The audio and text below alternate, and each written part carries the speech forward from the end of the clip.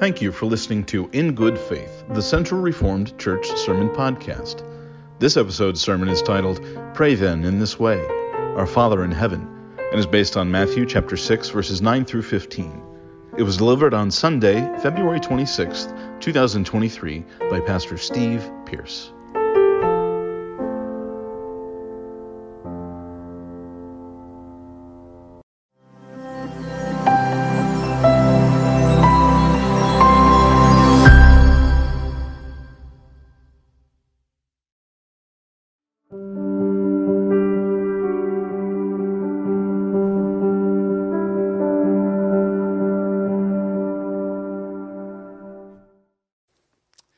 Well, turn with me now to Matthew's Gospel. We are on page 787 in the Pew Bible, or you can look it up on your phone. This is the New Revised Standard Version. And we're on 787, Matthew chapter 6, verses 9 through 15. Listen now for the Word of God. Pray then in this way. Our Father in heaven, hallowed be your name. Thy kingdom come. Your will be done, on earth as it is in heaven. Give us this day our daily bread, and forgive us our debts, as we also have forgiven our debtors. And do not bring us to the time of trial, but rescue us from the evil one. For if you forgive others their trespasses, your heavenly Father will also forgive you. But if you do not forgive others, neither will your Father forgive your trespasses. This is the word of the Lord.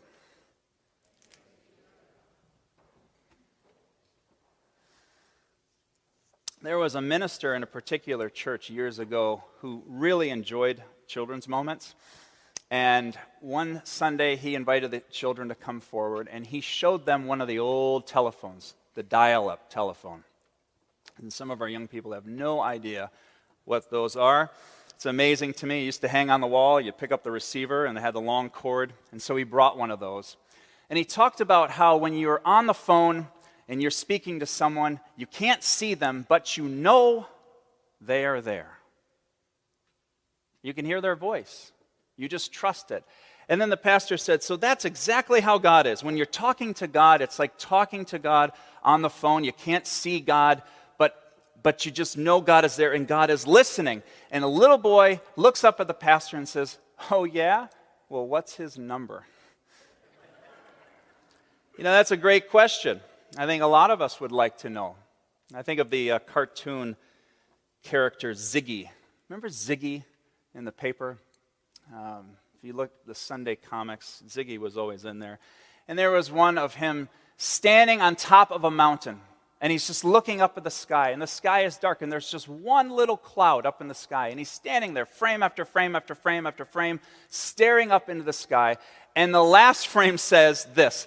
He yells out, have I been put on hold for the rest of my life? That's how life can feel a lot of times. That's how it can feel as a Christian when we're talking to God and we want answers. Or it just, sometimes when we're praying, it feels as though we're staring up into a dark sky and there's not much going on there. And that can be difficult. It's mysterious. But this Lenten season, we're going to unpack the power of prayer through the Lord's Prayer.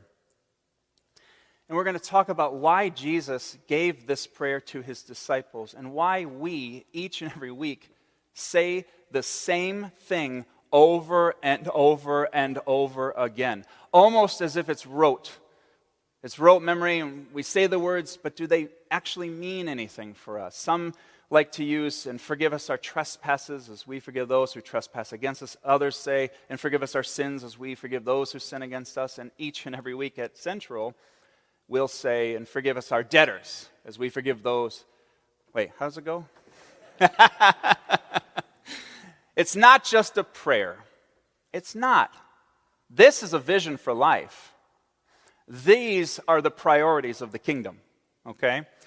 And it's the vision for life in Christ in the already but not yet kingdom. And we've talked about that in previous sermon series. This prayer acknowledges the injustice, the hunger, and the evil in our broken world. But it also pleads for transformation. It shows us how to pray, how to live, and the very things that God wants us to remember. And you might be wondering, well, what's the connection with Lent and the Lord's Prayer? The season of Lent is a season for remembering. Our season began on Ash Wednesday, and what a pity that we had a massive ice storm that prevented us from gathering at either the 12 o'clock or the 5:30 service. But at those services, we would have been confronted with the ashes. And the ashes are symbolic for what? Remembering. They're also a sign for mourning. They're a sign for repentance. The ashes represent a desire for deep change within one's life.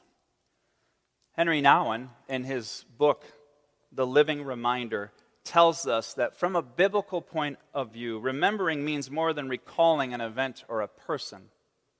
Remembering means participation in actualizing former events and people. And so by remembering, we enter right into the past. This coming Sunday, we're going to celebrate the sacrament of the Lord's Supper. And as we do that, we remember together that Jesus isn't just asking us to recall all that took place with his crucifixion and how he died, but he also wants us to remember how he lived, so that as we live our lives, we will live more victoriously for him and for God's kingdom. But if you look at the front of the communion table, now the antependium that normally would cover that isn't.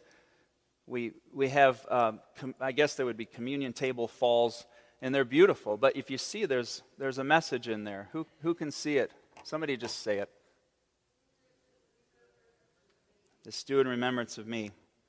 It's an invitation to come into the very real presence of God and to do the very things that God has taught us. And so at Central, each and every week, we come to this beautiful sanctuary. And I like to think of it as a weekly homecoming. You know how schools have homecomings, and it's a big event. Lots of money and energy go into the posters, and people advertise, hey, we're going to have these events, and these are the speakers, and we want all of our families to come and to be a part of homecoming. Come to your alma mater. Come and celebrate your son or your daughter at this particular school. Well, this is what we do each and every week. We come here for a homecoming. And the pattern of our worship is pretty simple, and it's pretty consistent. We have a call to worship. We sing. We confess our sins. We are assured of God's forgiveness. We share the peace. We hear the word. There's good news. Then we affirm our faith. We respond by giving our tithes and our offerings. We pray. And then we are sent out into the world, so that what happens in here doesn't just stay in this beautiful sanctuary, but a part of it goes with us into this community and beyond. It's a remembrance. It's a reformation. It's a renewal. And so the Lenten season is all of those things. It is to remember or re-experience. It's to be reformed. It's to be made over. It's to be renewed. It's to be made new by God. This is the power of the season of Lent for each and every one of us. But I'm going to hold the tension a little bit longer. Because each and every week we come to the sanctuary, it's not just something we're doing, like the Lord's Prayer when we say it. We're not just saying this. We're not just coming here for worship. We are coming here because we know deep in our hearts that we are sinful people.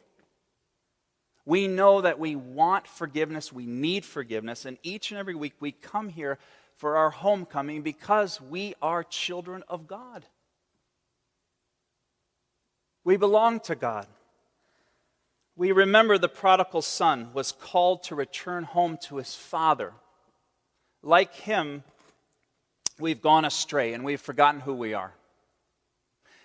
Like him, we end up in the pigsties of life because we forgot our Heavenly Father.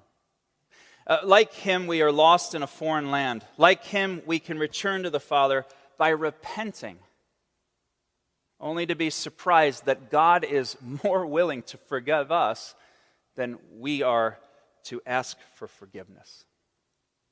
There's a wonderful psychotherapist by the name of David Benner, and I have read many of his books. He's a prolific writer and just so insightful in many different ways. But one of his more recent books is Spirituality and the Awakening Self, The Sacred Journey of Transformation.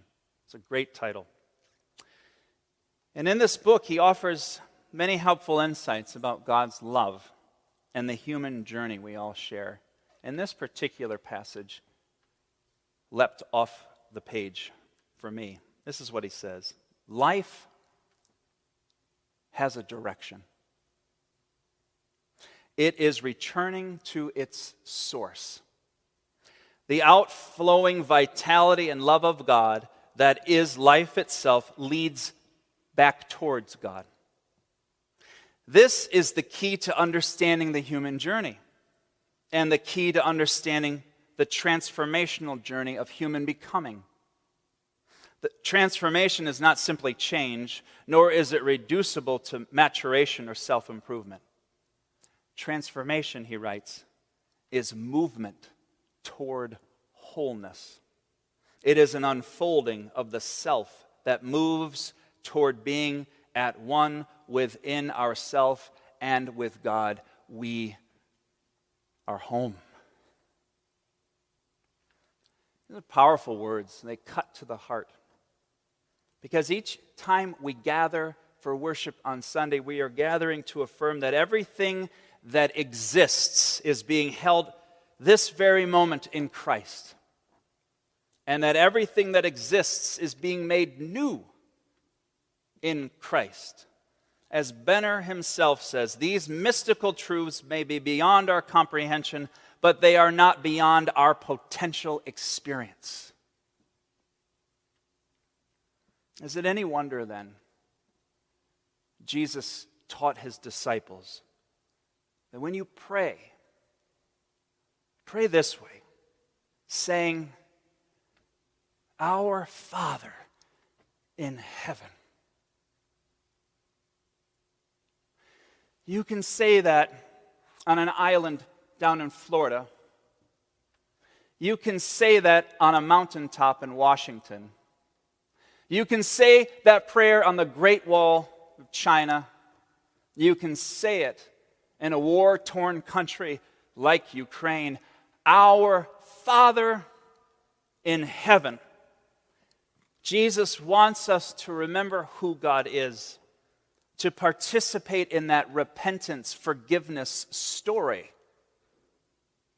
He wants us to connect with God every time we pray, saying, Our Father in heaven.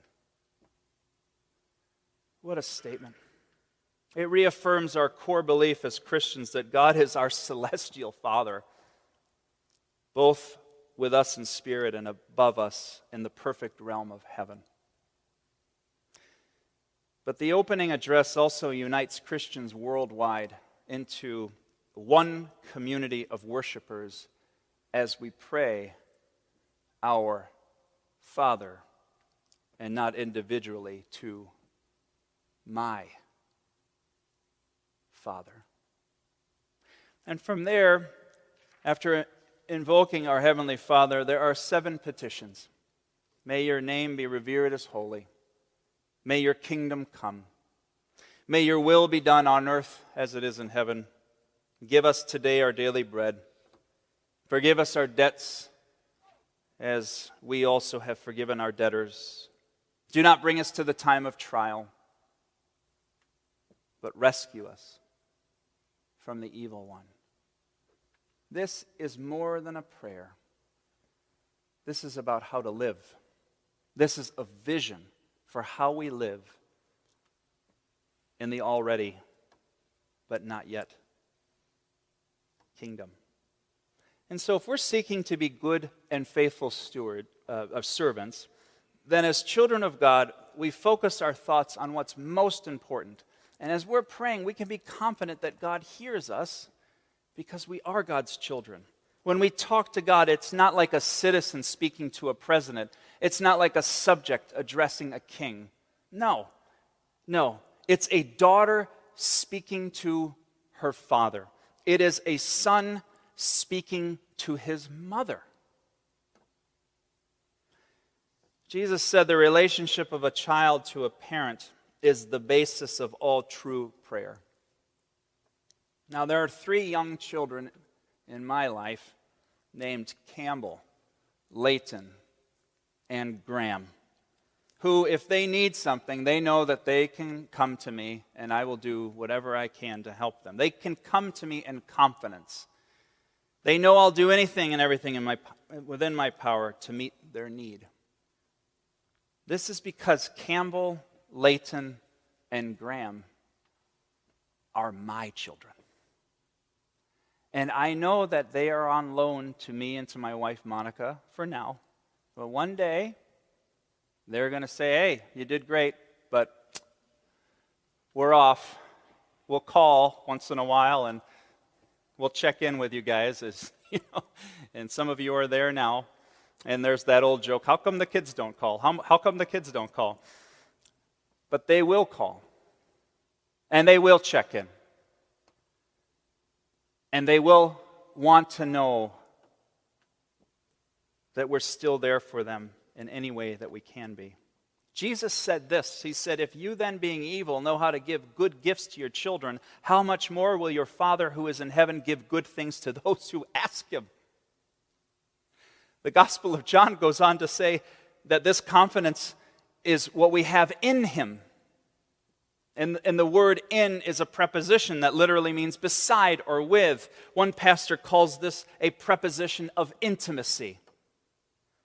This would mean the moment we pray, we are immediately seated next to God, our Father in heaven. It's as if our prayers are whispers directly into the ear of God. When we take time to concentrate our thoughts and pray, God takes time to listen. As I've shared in the past, one of my favorite verses is in Psalm 66, verse 20, where we are told God will never turn a deaf ear towards us. And so God listens thoughtfully. God listens magnanimously. God listens completely. Why? Because we're children of the living God. God already knows if we're having a bad day. God already knows if we're having a good day.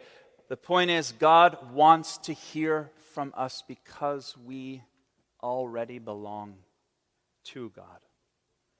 It's a young mom cleaning the first story of her 2-story house. And her 6-year-old daughter was upstairs playing. And suddenly, her daughter broke out into a song she had just learned at church. And so the daughter sang, "The Lord is my song. The Lord is my praise. All my hope comes from God. The Lord is my song. The Lord is my praise. God, the wellspring of life." And the mother stopped in her tracks, and she shed a few tears for she was not having a great week.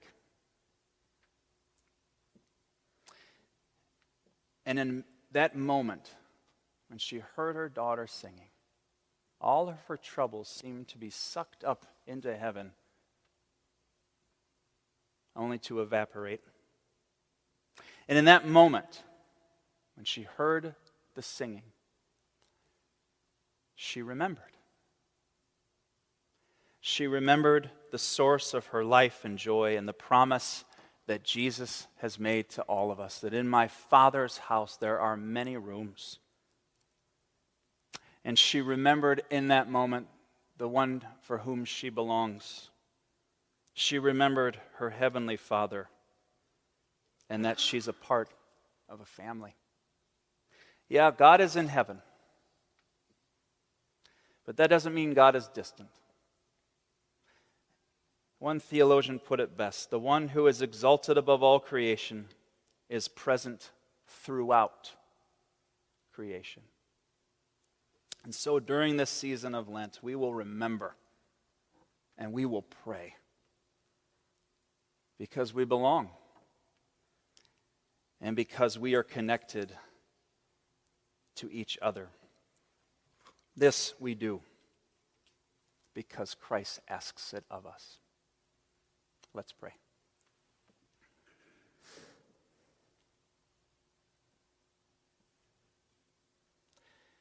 Our gracious God in heaven, we do give you thanks for this day and for your word that challenges us every time we hear it.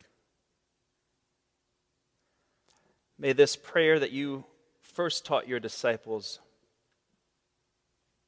be so grafted within our hearts that the words will bring forth in us the fruits of the Holy Spirit. We would ask that this would happen, not for our glory, but for yours. For we ask this through Jesus Christ our Lord, and all God's people say, Amen.